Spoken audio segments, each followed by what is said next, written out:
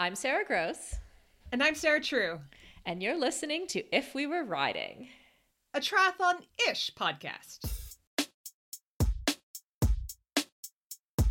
Grab your sock hats, fill your decanter. Friday's here. It's time for some banter. Tri-Tips life chat from two feisty pros. Zoomies, arm hair, ebbs and flows. Rides with influential women in sport. Voicemails from you, now it's in your court. Join in just to stalk raccoons. Do you like your Zwift cuffs and fear those loons? So unpad your bras and stop that hiding and find out what happens if we were riding. Sarah, long time no see. Sarah. And first of all, I'm glad to see you, but I'm also feeling apologetic towards our listeners because I randomly canceled our episode last week. So I'm so sorry for anyone who was standing with their phone on a Friday morning just waiting for the episode to download. All of those three people, I'm really sorry. I briefly considered just a total monologue. Like, I don't want to subject anybody to that. So oh my gosh, slam poetry next time. We should just have those waiting so that if one of us has to cancel or something, the other one just has like some kind of like slam poetry, some monologue just like ready to go, and we just come on and do it like in the darkness, like without any context, and then that's it. That's the whole podcast. So my drive home from the pool is about 10 minutes. Can you imagine if I just recorded whatever's going through my mind at the time? How many listeners would we lose? I think this is a great idea. Yeah, people are like en masse unsubscribe. I don't know. I think maybe we would gain listeners. It's hard to know which way that would go. Safe bet. I'm going to say people would not be impressed. Okay, so tell me why you stood me up and all of our listeners up. I totally stood you up at the last minute too, like on the day, just like, sorry, I'm out. So yeah, essentially, like I feel like my learning process right now as like founder / CEO is that like my job is constantly changing and I'm having to figure out what my new job is, right? And a lot of it for me has to do right now with like emotional energy. So I find that like time is actually not my limiter, but my emotional energy is, and that's what I have to watch or be careful of. So like we've been through, this is the first time I've hired someone full-time straight up. Like we have 5 people working full-time on Feisty Media right now, or as of now we have 6. But they've always come into the business slowly. We were all already working on projects or on contracts or doing stuff, and then they like build their way in. So I already know them really well and know their strengths before they become a full-time part of my business. And like with that, the financial, you're essentially making a financial investment in a person, right? So the hiring process is like, you have to decide you're going to make a financial investment, which still seems like a large investment to me, to a person that you're like just meeting cold, right? Like you're seeing some stuff, like you're seeing their expertise on paper, you're maybe meeting them a couple times, and then you have to make this decision. So I felt like there was some pressure on that to make a good decision. And we had so many good applicants too, that I also had the other side of it, like the FOMO of like, how do I pick the magical best one? It's gonna be amazing. So that was part of it. So that's part of like what added extra to last week. But I just realized kind of at some point around lunchtime Wednesday last week that I'm like, I just sort of need to sit in a dark room and and be by myself. It's not cool. I'm exaggerating, but that like I didn't feel like I had enough like social energy left really to like do anything other than like write emails. Does that make sense? Like my introverted side starts to get a little bit like cranky. No, that totally makes sense, because it's not enough to just read a resume. You're trying to read another human being and see if they fit into your team. And like you said, I think people underestimate the cost associated with hiring. So you are, like you said, investing in a person to be brought on And at first, like, to train every person and to get them up to speed, you know, you lose, it takes a little while. And if you have high turnover rate in a certain position, that costs you money as an employer. Totally. So you want to make sure that you get the right person from the get-go, and they're going to be there for the next few years. So it doesn't cost you money, you know, that just having people revolving door.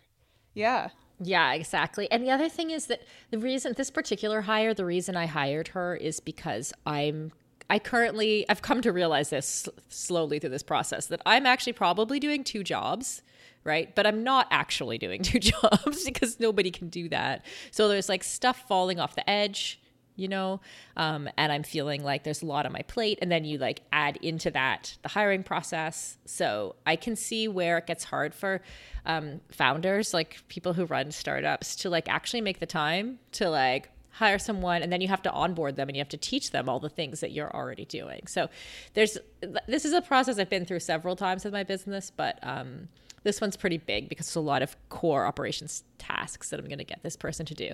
But the good news is that I've hired someone, and I'm extremely excited about her joining our team. So so she's given her notice at her old job, and she'll be starting in a couple weeks. So, well, congratulations. Yay. I mean, that's only part 1, right? Because the second part is training her and, you know, getting her to take over your tasks and feel confident about, you know, her role in your business. Mm-hmm. Yeah, totally. And I'm realizing, you know, it's a fun process for me because I'm realizing like, she'll be someone else that I'll manage in my business. But like, I kind of like being a manager a little bit, which is something I didn't necessarily know. But it's shocking to anyone who knows me, like some of the more organizational stuff, creating systems for our business, or any of those tasks, some of the accounting tasks. I'm just like, I do them eventually, but I don't do them well, and I could use some help. So yeah, outsource that, man. Yeah, exactly. Exactly. It's happening. Anyway, I'm very happy to be back here with you this week, Sarah. Oh, thanks, Sarah. I missed you. I missed you. Okay, so coming up on the show, we're going to talk about cyclocross athletes and politics, unsolicited advice and feedback during pregnancy, and how to run without scaring women. Every day there seems to be a new wellness trend, like eat this, do this, avoid those scary things. And how do we know where to start and who to trust? Inside Tracker cuts through the noise by analyzing your blood, DNA, lifestyle, and fitness trackers. This provides you with a personalized, science-based, trackable action plan on how to live, age, and perform better. Inside Tracker is simpler, cheaper, and more convenient than traditional blood tests, and includes tests that we need as athletes but aren't traditionally included, like ferritin and vitamin D. My favorite part is that they don't just give you the data, they provide you with nutrition and lifestyle tips to take action. So, for a limited time, Inside Tracker is offering our If We Were Riding listeners 25% off their entire store. So just go to insidetracker.com/riding. That's insidetracker.com/riding, as in, if we were. Change is an inside job. Start inside. Hey, Feisty folks. Jamila here, the Feisty Team Community Innovator. In June of 2020, we launched the Feisty Team to help you all stay feisty no matter what the year threw your way. Over the last 6 months, we've come together as a team to try and make the world a feistier place and connect with other like-minded friends in triathlon and endurance sports. We meet every month and bring in experts that can help us on the path to building feistiness in ourselves and others and create meaningful change in our sport and community. The monthly subscription is only $22, and you'll get monthly feisty huddles and webinars with expert guests, big sponsored discounts, swag, and monthly prizes, challenges to stay motivated, a community of feisty, like-minded friends. Plus, we are adding new initiatives all the time, like our new book club and virtual workouts. Go to feistyteam.com to join us and become a part of the feistiest team in endurance sports so we can crush 2021 together. That is feistyteam.com.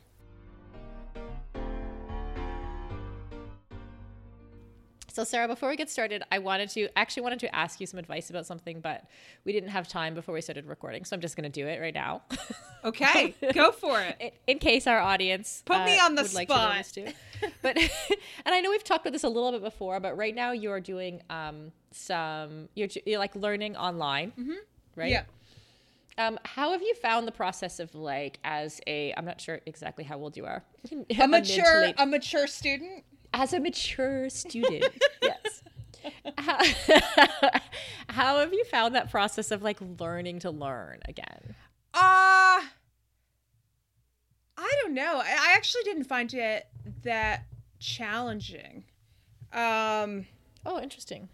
Yeah, I was actually a little surprised. The biggest thing was getting back into, because the classes I've been taking are pretty reading and writing heavy. So just getting back into the flow of being able to read, academic writing, journal articles, and trying to, it's a skill set, right? You don't need to read every single word. You need to read selectively, and to be able to do that in an efficient way, to be able to write efficiently. It took a little while to get back to speed. The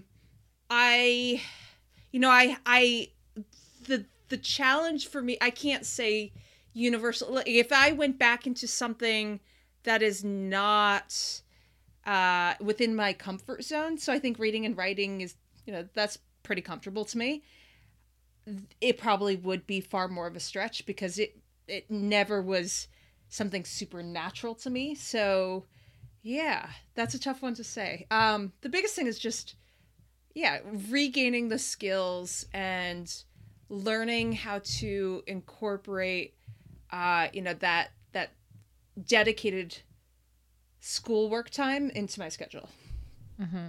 Interesting. So do you have exams and stuff? Do you have things where you have to like actually sort of memorize theoretical models of psychology or something and then take an exam? Like, do you do that first of all? And like, has that been difficult? No, I was actually really pumped to do it. And, but then again, I recognize that I have the luxury of, because I don't have a 9-to-5 job, I don't yet have children. I have that mental and emotional energy that a lot of mature students don't, because they're juggling so many other things, where I really welcomed that additional load. But people who already feel pretty maxed out with those other demands, I think it would be really challenging to be going back in school, if you have a desk job or something that's really, environment, or, energetically costly, in addition to other demands in your life. So yeah, I recognize that I suppose I could say I'm in a privileged position because, I have the time and energy that a lot of people wouldn't at, my point in life. Interesting. Yeah. Okay, that's good for me to hear. The reason I'm asking is because like as we onboard this new person and I can offload some stuff, I'm thinking of taking like a business finance course. And like one of the parts of my job that I really enjoy is actually, as we start making money, being able to decide what to do with that money and reinvest it into our business. Right. But I am finding that I don't necessarily understand all the moving parts of what that looks like and how to make those decisions. So like, even if I'm looking for mentors in that space, I don't even understand the questions to ask or the language. Yeah. Right. So I am someone who believes that like you can learn a lot in the real world for sure. Like I'm an entrepreneur through and through, even though I have a PhD, and obviously believe in like conventional learning too. But like, I wouldn't think about taking a course if I didn't think like, actually, I don't even know how to ask the questions that I want to ask. Yeah. So I was thinking about doing it. And then before we move on, I'll tell you the story because I couldn't believe it. So the course I was looking at was like a finance for managers kind of. So it wasn't like finance for people who are going to work in finance, which is not what I need. And it was through Cornell University, which first of all, like the first thing I think about with Cornell is, Andy from The Office. Yep. Right? Absolutely. Am I right? Yep. Okay. So then And part of me is like, I'm like, is this a joke? Like, I actually feel now like Googling this to find out if like did I end up in some kind of joke website? I don't know. But like when I like signed up for more information and I got kicked back an email from someone at Cornell University called Michael Scott. No. Mm-hmm. That's amazing. And I'm like, how is this? Like, is this real? Like, I actually just like, this can't be, but it's like a Cornell University online course. Like, I can't put the pieces together, and I don't know why they didn't. The first thing in the email should be like, I know this seems like a joke, but my actual name is Michael Scott. That's amazing. Like, because how? Yeah, no, that's pretty funny. Oh man, or at least maybe they would go by Mike. I guess that doesn't sound as official, but yeah, that's so funny. That is definitely my first association. Yeah. So I guess, I mean, this is something that we could kick to the listeners is if we have any business owners like who have experience, taking finance courses, whether they found it was helpful. Yeah, you could do it. You would crush it. Mm-hmm. I think I would enjoy it. Like, yeah. I think it's something I want to learn about. And I do think that I will then later learn more in the real world, but I want to understand. It's like a foundational principles thing that I want to be included. Like, what do all the other people who work in finance know? Like, on the base level, what did they learn in their first year of university? I would like to know that so that I can move forward. I think that makes a lot of sense. Mm-hmm. Okay, so we have quite a few voicemails to roll through this week. Yes, let's do it. Roll the tapes. It's not tapes. It's totally digital. Hey, Sarahs. This is Megan from Maryland. First of all, congratulations, Sarah True, and to your husband on the amazing news. I'm so happy for you both. And I do have to say I caught on a lot quicker than Sarah Gross, but it was pretty hilarious to listen to. It definitely made me giggle, so thank you. I had a ton of thoughts about last week's podcast, which was really exciting for me, especially as I was listening to it. I'll try to keep it brief. The e-bike, I am all aboard that e-bike train. It's been really fun seeing friends and family finally connecting and loving the sport that I love. And I can think of a couple friends who this has really changed the way that they exercise. Like one of my friends who is recovering from cancer treatments right now, and another friend who lives in Portland. And if you've never been to Portland, Oregon, it's a surprisingly hilly area. And she has bad knees and was trying to figure out a way that she could run errands with her kids and not be in the car all the time. And the e-bike and the pedal assist was the perfect solution for her. It's actually been pretty fun. She's been posting stories on her Instagram about how she's been leaving the kids at home and with dad and going on her own excursions and exploring the city in ways that she couldn't do before. I can't wait to get my own e-bike. So moving on to the conversation about asking athletes to boycott the Olympics. It made me think instantly pretty much about the World Cyclocross Championships in Arkansas and how there are calls for boycotts because of the anti-transgender laws. As a spectator, I have my own power kind of in the dollar. And I personally am choosing not to go to this event and not spend my money in Arkansas because of these laws, or as long as these laws are in place. This being said, I would not ask an athlete to boycott this event. As Sarah True pointed out, and I mean both of you, this is their livelihood. Some of them have given years and years and years to get here. I think about the young people who might not have paychecks coming in, the people who are retiring and might not have another world in their future. And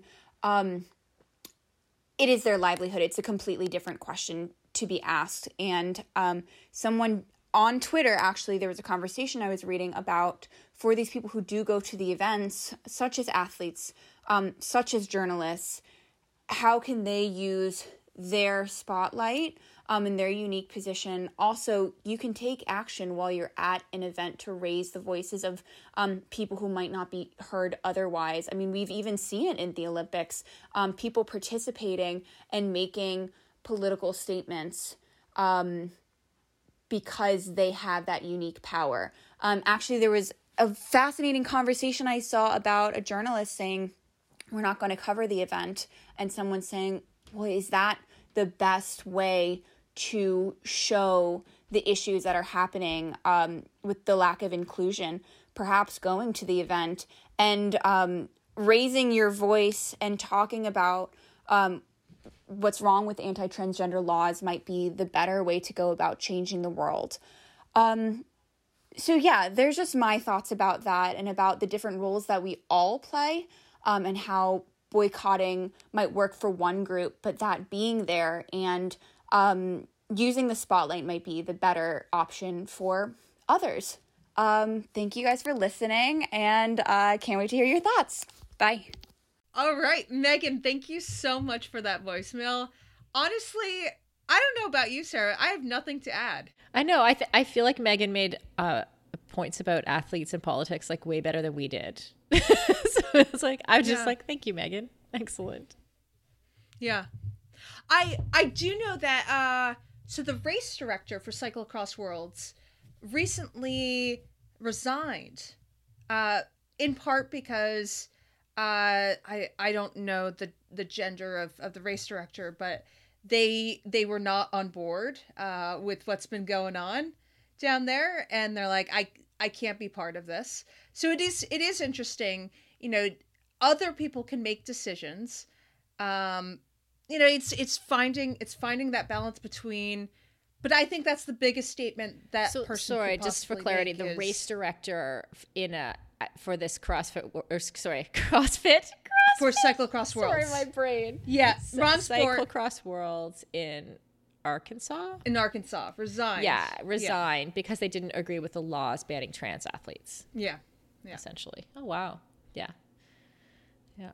Yeah. I think like you're right. There's lots of ways to make a difference, especially like.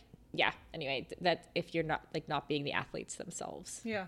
Well, and the athletes can use their personal platforms to raise awareness. So I've a friend who's a mountain biker, and you know, she's out, and she felt very concerned about racing in Arkansas. I think it was last weekend, and made this post after the race where she's like, "Listen, I know that in the state, people, the medical professionals can deny her care because if they disagree with her lifestyle." And this was something that I was not made aware of. Like I missed that whole legislation. Right. And I think, you know, she went there, she competed, but she had this, you know, this whole thing hanging over her head. And I think that in of itself is powerful, that yes, you know, she's a professional athlete, you know, she needs to compete, but to not acknowledge that there's also this really complicated situation down there. You know, I give her a lot of credit for that. Yeah, absolutely. Yeah. Okay, shall we move to Jocelyn? Let's do it. All right, voicemail number 2. Hey, Sarah and Sarah. This is Jocelyn, longtime listener, first-time caller. I really enjoyed your episode about belly banter. So congratulations, Sarah Chu and Ashley. And I wanted to say I rock because I had a 99th percentile baby who is 11 pounds and 6 ounces. And I could definitely relate to Ashley's story about having all the ice cream and then having to do the glucose test, the screening for gestational diabetes. I was really worried that I had diabetes because my baby was growing so big, and I was eating a lot of ice cream. So when we did the test, they didn't call me with the results, and I ended up I waited, I think, a week, and then I called and left a voicemail that was like, please tell me if I have diabetes because I've been eating ice cream every day, and I'll stop eating ice cream if you tell me I have diabetes. So they called back. I did not have diabetes. So I was like, all right, then I will keep eating ice cream every day. Anyway, you'll also find that everyone feels that when someone's pregnant, they just have free reign to make all the inappropriate comments and questions. So I'm sure you're getting that already, but prepared for all that. And whenever I tell someone that I had almost an 11.5 pound baby, they, of course, in their minds, they're thinking, did you push that giant baby out of your vagina? And it's, of course they don't say it. And I always wait a few seconds, and then I say it was a scheduled cesarean, because in the US, apparently the ACOG recommendation, which is American Academy, I think, American College of the OBGYNs, if your baby's projected to be 5 kilograms, which is 11 pounds or more, then it's recommended to do a scheduled cesarean. My baby was supposed to be 12 pounds, so we evicted her 3 days early. But yeah, everyone wants to know. And they usually say, it was a C-section, right? But you know how it is. Anyway, I love the podcast, and I am delighted that you ladies are all going to be moms. Take care, and hope to be listening to more soon. Okay, so Sarah, as I was listening to Jocelyn, and thank you, Jocelyn, for your voicemail. I know you've been like a long time listener, so I'm so glad to finally talk to you here in a voicemail format. Sarah, have you had unsolicited advice and feedback about your pregnancy? Not yet. I keep on waiting. What? I know. Oh, maybe it's like COVID. Like you're not out in the real world talking to people all the time. I've only had one stranger even acknowledge the fact that I've looked pregnant. In the sense that I was in the locker room and this older woman just asked me how my baby likes being in the water. And that was the first, I came home, I was super excited. Ben, this is the first time a stranger has basically acknowledged that I look pregnant. But nothing online? No. No. Wow. I know. I'm just waiting for it because I keep on hearing these stories about strangers touching bellies and things like that. Right. And maybe it's because in New England, we're a little prickly up here. Like we're not huggers, but yeah. Did you have experiences like that? Definitely on the like unsolicited belly touching. The first thing that I remember very clearly is like that a lot of people want to tell you their own pregnancy experience as soon as they notice that you're pregnant, or they want to tell you something, right? Which like after a while I came to accept that I was going to be like part, like as a pregnant woman, I was also like part counselor for people who felt like they didn't get to tell their pregnancy stories in other, which is like, I just accepted that. Like I didn't mind. And some of them honestly were useful. Right. Or it's just helpful to hear other people's experience. So yeah, but I very quickly and easily accepted that was going to happen a lot.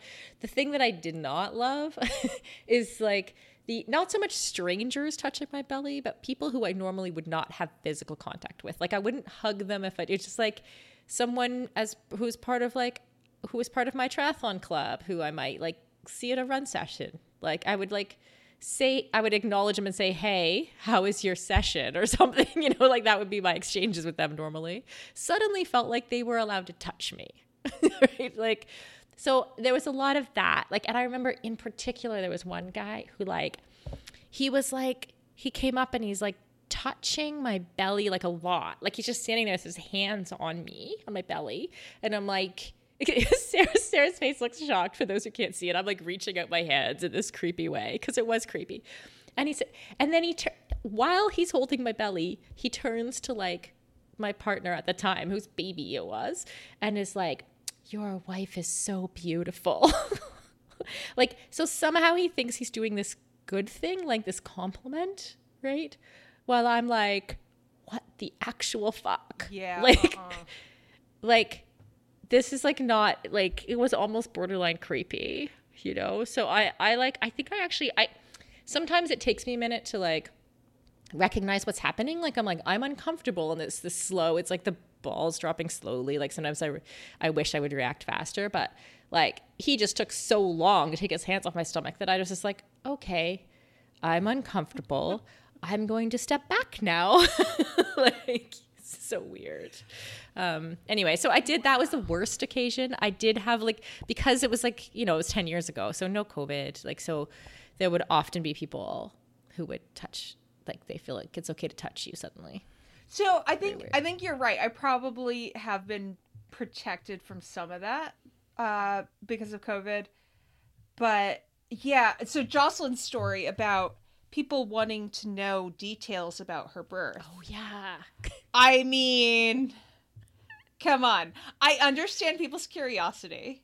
But that seems a little much, a little intrusive. It's weird to ask. Like, honestly, when she first told the story, I was kind of like, my first reaction was like, oh, ouch. Like, that's what I'm thinking of. As a mom myself, I'm like, but like, they would never occur to me to be like, to actually ask it out loud. Like, it's just not appropriate to ask about someone's vagina. Yeah.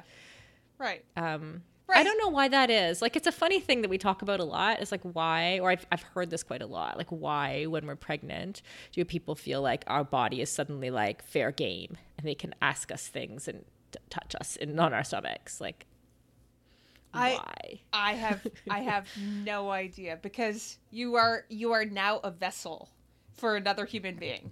Yeah, it's a strange mindset. Like, it's like, if you wouldn't ask me about my vagina on a normal day, then don't ask me about it when I'm pregnant. Like, if we have that relationship, because I have several female friends who I could ask them about their vagina, like, or we would have those conversations, like, about things we experience, right? Related to many things. But like, if I didn't have that specific relationship of that like small handful of people, like, I would try to avoid asking someone about their genitalia. Yeah, I think that's probably a good, you know, philosophy to have in life in general. Just, you know, let's avoid asking people that whole thing. So great. I have lots to look forward to.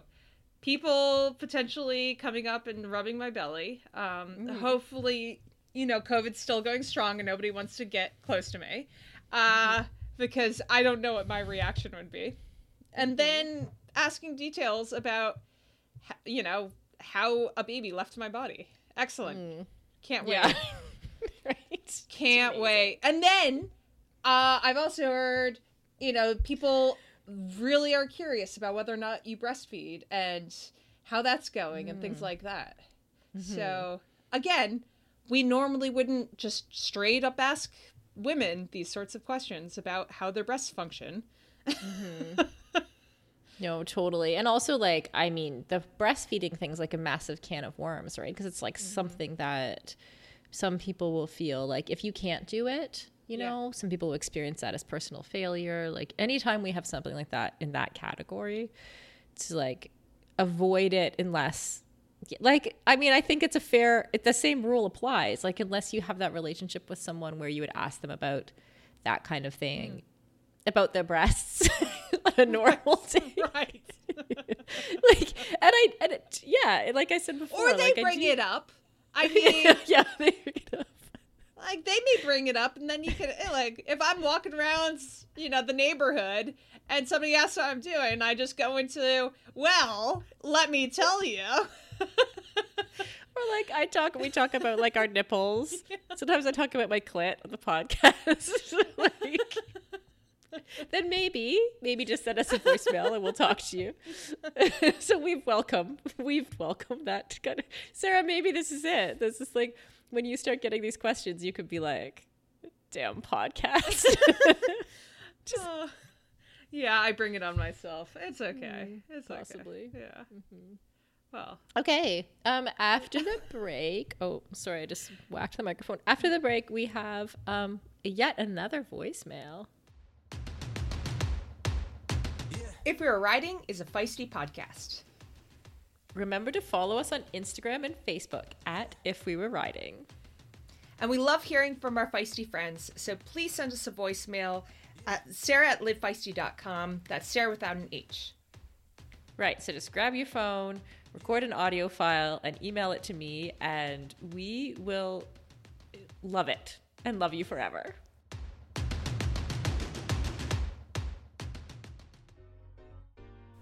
And our regular listeners will know that If We Were Riding and All Things Feisty is proudly partnered with Orca Sportswear. For 15% off all items on orca.com, please use the code LiveFeisty15. And that includes the wetsuits, so good deals all around. Hey, Sarah and Sarah. It's the Ninja Voicemailer, though this is going to be a long one, so I might lose that title because it's not a quick in and out. So I just finished a run, and something really disturbing happened on the run, and I wanted frankly, to process it and maybe get some guidance.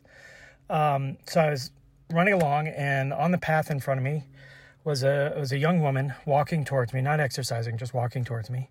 And I did what I always do, which is 20, 30 feet away. I coughed loudly because I don't want my presence to be a surprise. And I move as far away on the path as I can, my own safety permitting, which in this case was maybe 3-4 feet because it was a narrow path. So I ran past her, and I looked up as I passed her, and the only word to describe the look on her face was fear. And okay, objectively speaking, she's young and small, and I'm 6 feet and 200 pounds on a good day. So I kind of get it. So my question is, like, did I do something that I shouldn't have? Is there anything else I could have done that I didn't? Should I not have coughed? Should I look away? Should I look up? I recognize that like 6-9 months ago, I was asking you how to give encouragement to a woman on a run. I evidently need something a little more remedial, like how not to scare the crap out of a woman on a run. And I recognize that, I read this, seen this statistic around recently, 97% of women have felt either scared or intimidated or harassed. And I fully accept that statistic. And it's, since it's probably not 6 guys going around the world harassing women, it is all men, and we need to cowboy up, realize that it's our problem, and figure out how not to scare the other half of the population. But is there anything I could have done differently? Should I have, meet her eyes, not meet her eyes, look away, not start walking, which I probably shouldn't do, but like, what can I do to not scare somebody on a run? Anyway, thanks. Even if you don't put this on the podcast, I really would appreciate some guidance on this, because it's very disturbing and I don't want it to happen. So thanks. All right. Ninja voicemail. First of all, I actually think that was quite to the point. Mm-hmm. He was trying to say that it wasn't his typical 30-second voicemail style, but I think he did the job. So the first thought I have is, if you're coughing around somebody during COVID, no wonder she freaked out. Totally. It's not because you're a man, it's because you're coughing.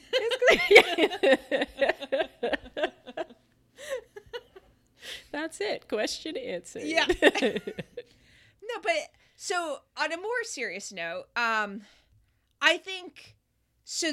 A couple of years ago, we live in a small town.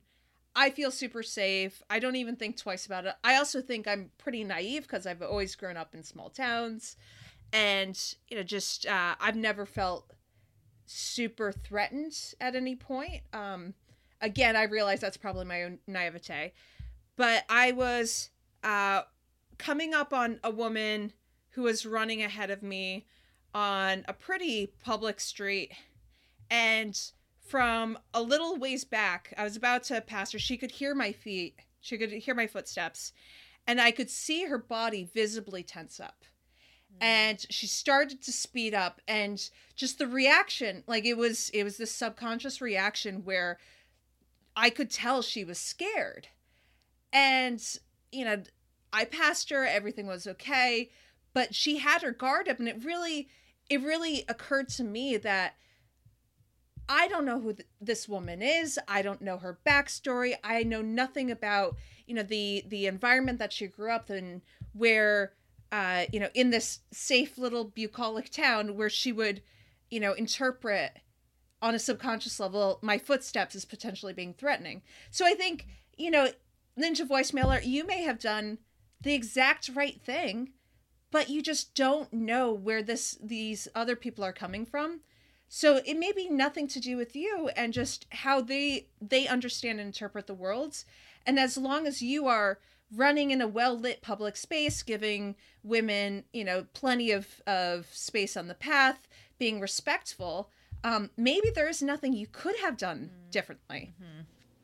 Yeah, I think that was one of the thoughts I had too, is that like if, and like Howard mentioned, like there are lots of women who have experienced trauma and to varying degrees, and like essentially running past someone or, you're not going to heal their trauma, right? Like, and you're not responsible for that, and on some kind of level. The other thing that I thought of was times when I've been like, say, walking after dark and had to walk by someone. And I've actually consciously thought this a couple times in my life, is like, I will look at someone for some sign of like kindness or humanity. So like sometimes if someone's like, especially like a male who's bigger than me, if I do feel a little intimidated, I'm walking by in the dark and I'll like intentionally look at them for like eye contact, not creepy extended eye contact, to be clear, but just like, okay, like there's a shared humanity there that sometimes makes me feel comfortable, in the past has done. I don't know that this is like just me. Like now I'm just talking about me. Yeah. That making eye contact might freak someone else out. I don't know. Well, but I think we do get physical cues. So I think the same, within the same sphere, body language will tell me a lot. And I think a lot of men who are used to not wanting to threaten, come off as unthreatening, they actually change their posture. They change, to signal they are not a threat to a woman who's walking down a dark street by herself. So I don't know, Howard. I think you probably are doing everything right, and I give you a lot of credit for thinking about this. But yeah, and I think possibly like overthinking it probably doesn't help. So like probably I don't know. I know I'm just like, again, I'm just making shit up. I don't know, Howard, what you look like as you're passing by. But like if you're if anyone's overthinking something, you might be giving off the wrong cues, because you're like, you're like, yeah, you're coming off across as tense, where it's just like, sort of, what would I do if I normally passed a runner? Like here in Victoria, when I see other runners out on the trail, we tend to acknowledge each other or go, hey, make eye contact, give a little like, that. Whereas like when I used to run in Edinburgh in Scotland, like I had learned in Canada to say hi to everyone because we said hi to other runners. And then I would say hi to runners and they'd look at me like, do I know you? Like, why is this weird woman saying hi to me? So like, I stopped doing that very quickly. But like whatever your normal is, I think is probably just the way to proceed. And like just that little bit of thinking that clearly Howard was already doing about like not scaring someone. I know I've scared people unintentionally before because I'm not I haven't thought about how I'm going to overtake them. I'm just like in the zone. I've got my music going, and next thing they're hearing like heavy breathing over their shoulder. And I'm like, oh shit, oopsie. Like I got too close to that person. When you get somebody actually jumping up in the air. I've had that. Mm-hmm. It's not funny, but it's a little funny. Oh, I actually like now that we're talking about this, like without the kind of like the gender gender idea, is like I think about how I pass people on trails, because I don't like, sometimes the trail is narrow now, especially during COVID. You don't want to like make someone uncomfortable because you got too close to them, but at the same time I'm like, I don't want to change my pace 12 times during the run. Like I want to just be able to keep going. And then sometimes I don't want to sound like so intense, like on your left.